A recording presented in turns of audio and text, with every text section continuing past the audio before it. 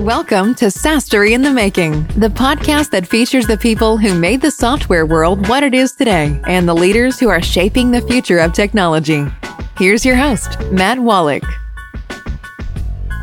Okay, I have some questions for you. I want to know if you want to understand how to launch and scale in a crowded space. How do you do that within a crowded vertical? Or maybe you're looking for ways to become the most popular system on Product Hunt and G2 and the like. Or what if you're wondering about the best ways to quickly scale your customer base? We're going to touch on all of those and more today. This is SaaStory in the Making. I am your host, Matt Wallach, and I am delighted to be joined by my special guest, Jeroen Korthout. Jeroen, how you doing? I'm doing fine. How are you? Good. Thank you so much for joining me today. Yeah, thank you for inviting me. Absolutely. Let me tell you all about Jeroen. This guy really knows his stuff, and we're going to talk a lot about it. But he's the co-founder and CEO of SalesFlare. SalesFlare is an intelligent CRM built for SMBs selling B2B. It's really mostly popular with agencies and SaaS companies. This is the most popular CRM on Product Hunt right now, and it's top rated on the review platforms like G2 and all those. It's really rated for its ease of use and its automation features. So it's a really slick system. And I am excited to have Jeroen here to tell us all about how he's built it up. So thanks once again for coming on the show. Yeah, happy to be here again. Awesome. So Jeroen, tell me, what have you been up to lately and what's coming up with you? Oh, I need to think for a bit then. A lot of things. One of the things I'm working on right now is Samsung is launching this new SaaS marketplace for SMBs. And we're going to be on that. And it's quite some work. There's been a bit of integration work. And now we're setting up the pages and all that. So that's part of my time goes there. Then there's some new initiatives. First has been starting off 2021, figuring out our strategy for the year. And now we're actually starting to sort of implement that also. So starting that implementation takes some extra work and helping the team to get some of these things started. It's probably the main things I'm currently working on. Okay, that's awesome. So when you say a SalesFlare is an automated CRM tool, what exactly does that mean? Yeah, so we used CRMs in the past. Basically, SalesFlare started from another software company where we had a lot of leads. We went to a big conference. We got a ton of leads interested in buying our software. The issue was that we still had to close those leads to earn some money.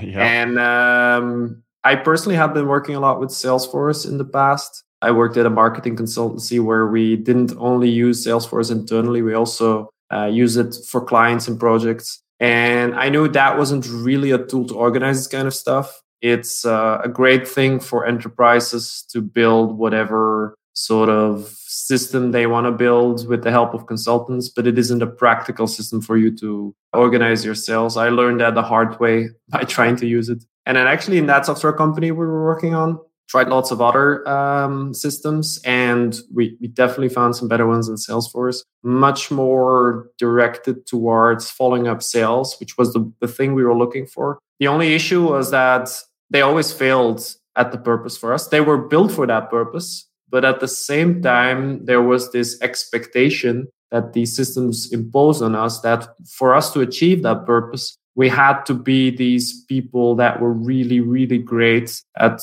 filling out every single detail of what we did or every single piece of data that we found into the CRM. And if we didn't do that, which always happened, the whole system started falling apart. And yeah, we got a bit frustrated and we started thinking about it. And at some point we figured like the things we're doing here don't really make sense. Actually, the data that we are putting in that system, the CRM, actually already exists in other places. And us copy pasting is not really a proper use of our time. We're always trying to remember stuff. A system could do that for us. It could essentially automate the whole data input to start with, which is really the basics of making a CRM work, if you ask me, is making the data input as easy as possible. Because if that's not easy, then there's this huge barrier for it to achieve its purpose. And then from there, using that data to achieve the purpose, to actually help salespeople to follow up their sales, their customers,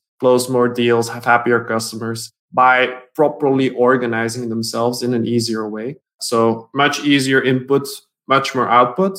And then anything you want that a CRM sort of achieves, it will achieve. But if the sales team doesn't use it, it won't. Inevitably, it won't. So the thing Salesforce automates, to answer your question, is it pulls a lot of information from emails first. So in emails, you can see obviously the emails and their content, but there's also who you're in touch with their names and email addresses. There's email signatures with information in there. There's the frequency of emails and which sort of gives an indication of connection strengths. You can integrate email tracking with little pixels in the emails and replacing the links.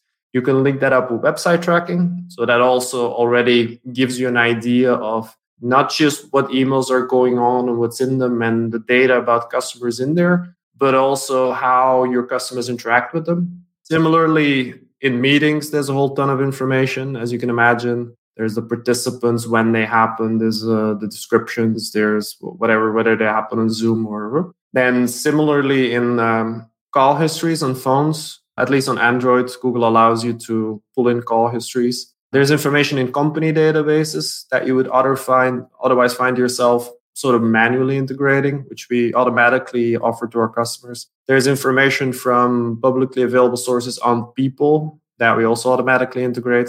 There's updates from social media. At this moment, usually Twitter mostly, because others have sort of closed off their APIs.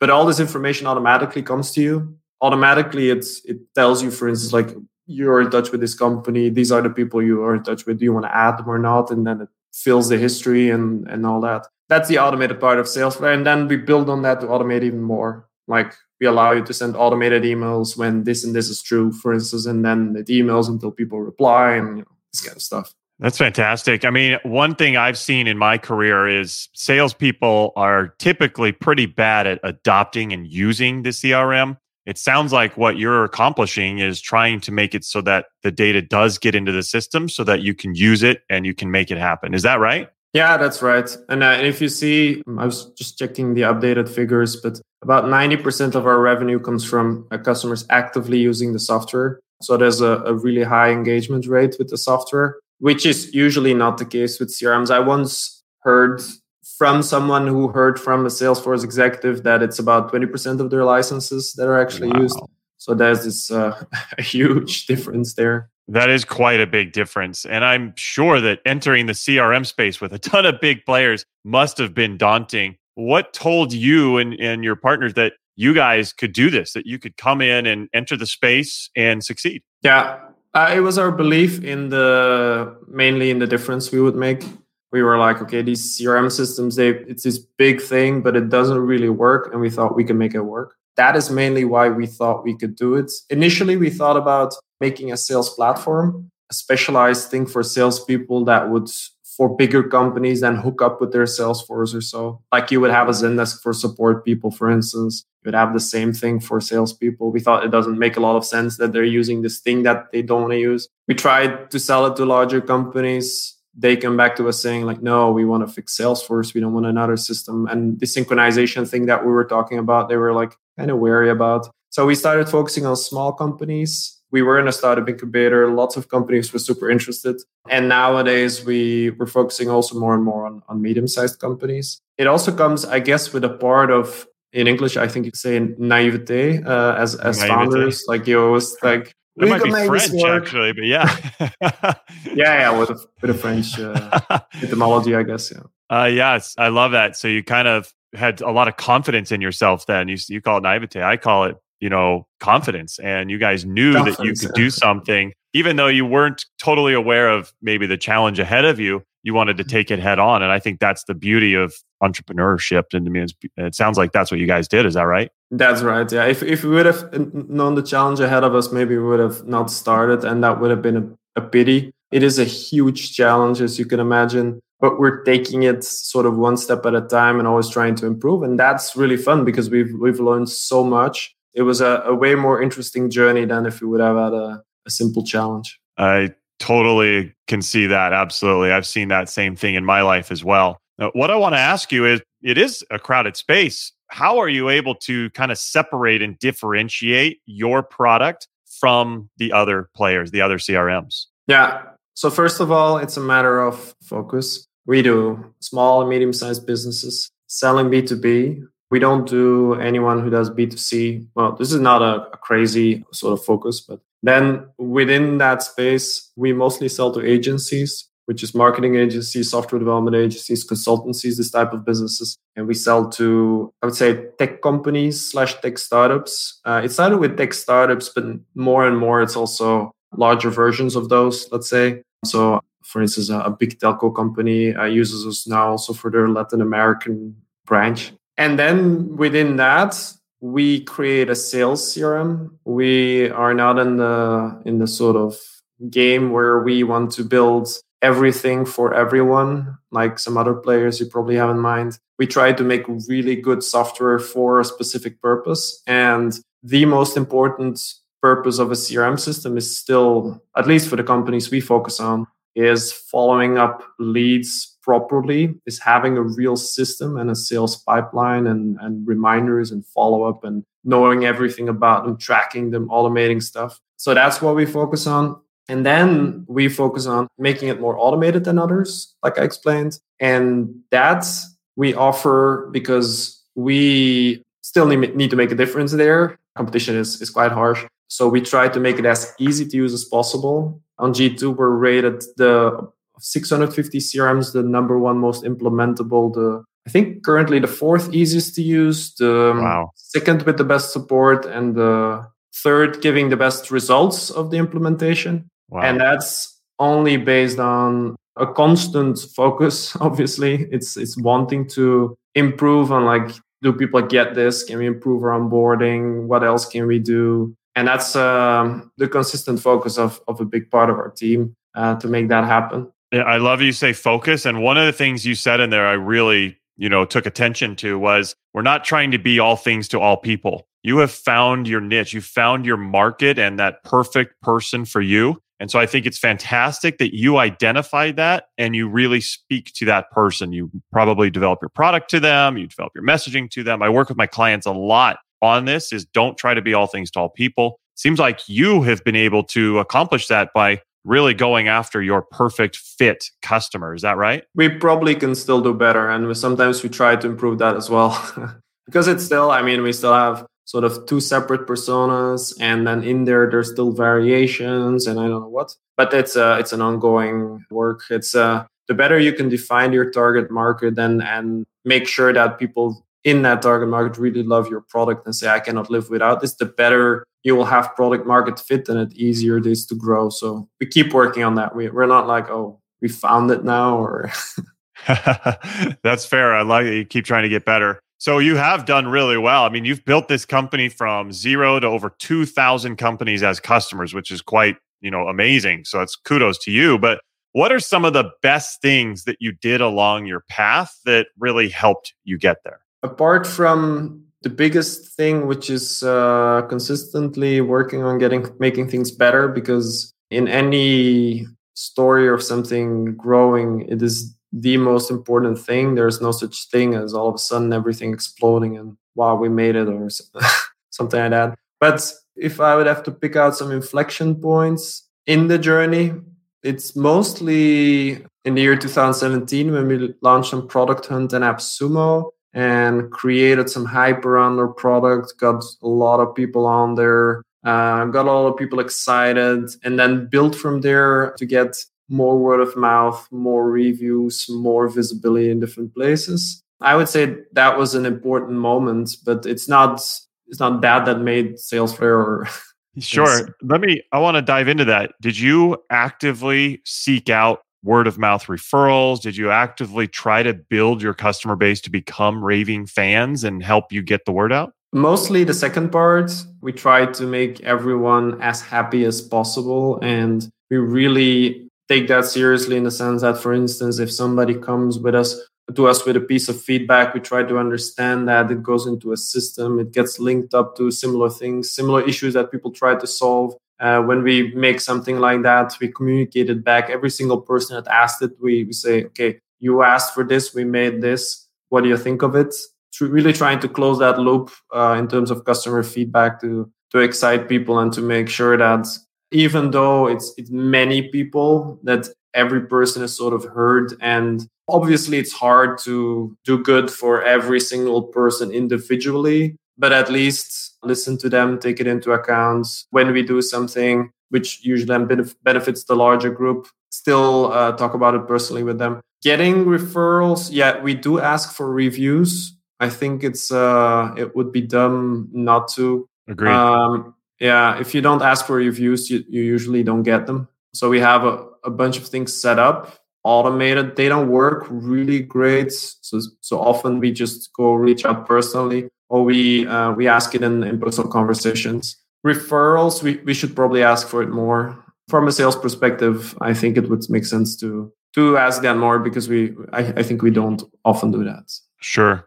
Now, do you guys practice what you preach? You talk about, your sales team, making sure that or sales teams should be automating. Is your sales team living what you guys are preaching? And is that how you're able to, work with these prospects and get them convinced that Salesflare is the solution for them? We don't have a big sales team, but yes, all of the things I just said is stuff we do ourselves. For us, actually, many of our customers, their sales looks slightly different from ours. Ours is very much support driven, because we get people on the software and it's just making sure that they are using it in the right way, that they're set up correctly, that it fits in their context, that they know how to onboard their team, all this kind of stuff. And then maybe some discussion on price at some point. But I mean, that's just a minor part of what we do. But it sounds like you're really trying to help. It sounds like you're trying to show that you're advising them and helping them and making sure that they're comfortable and that they have everything they need. Is that right?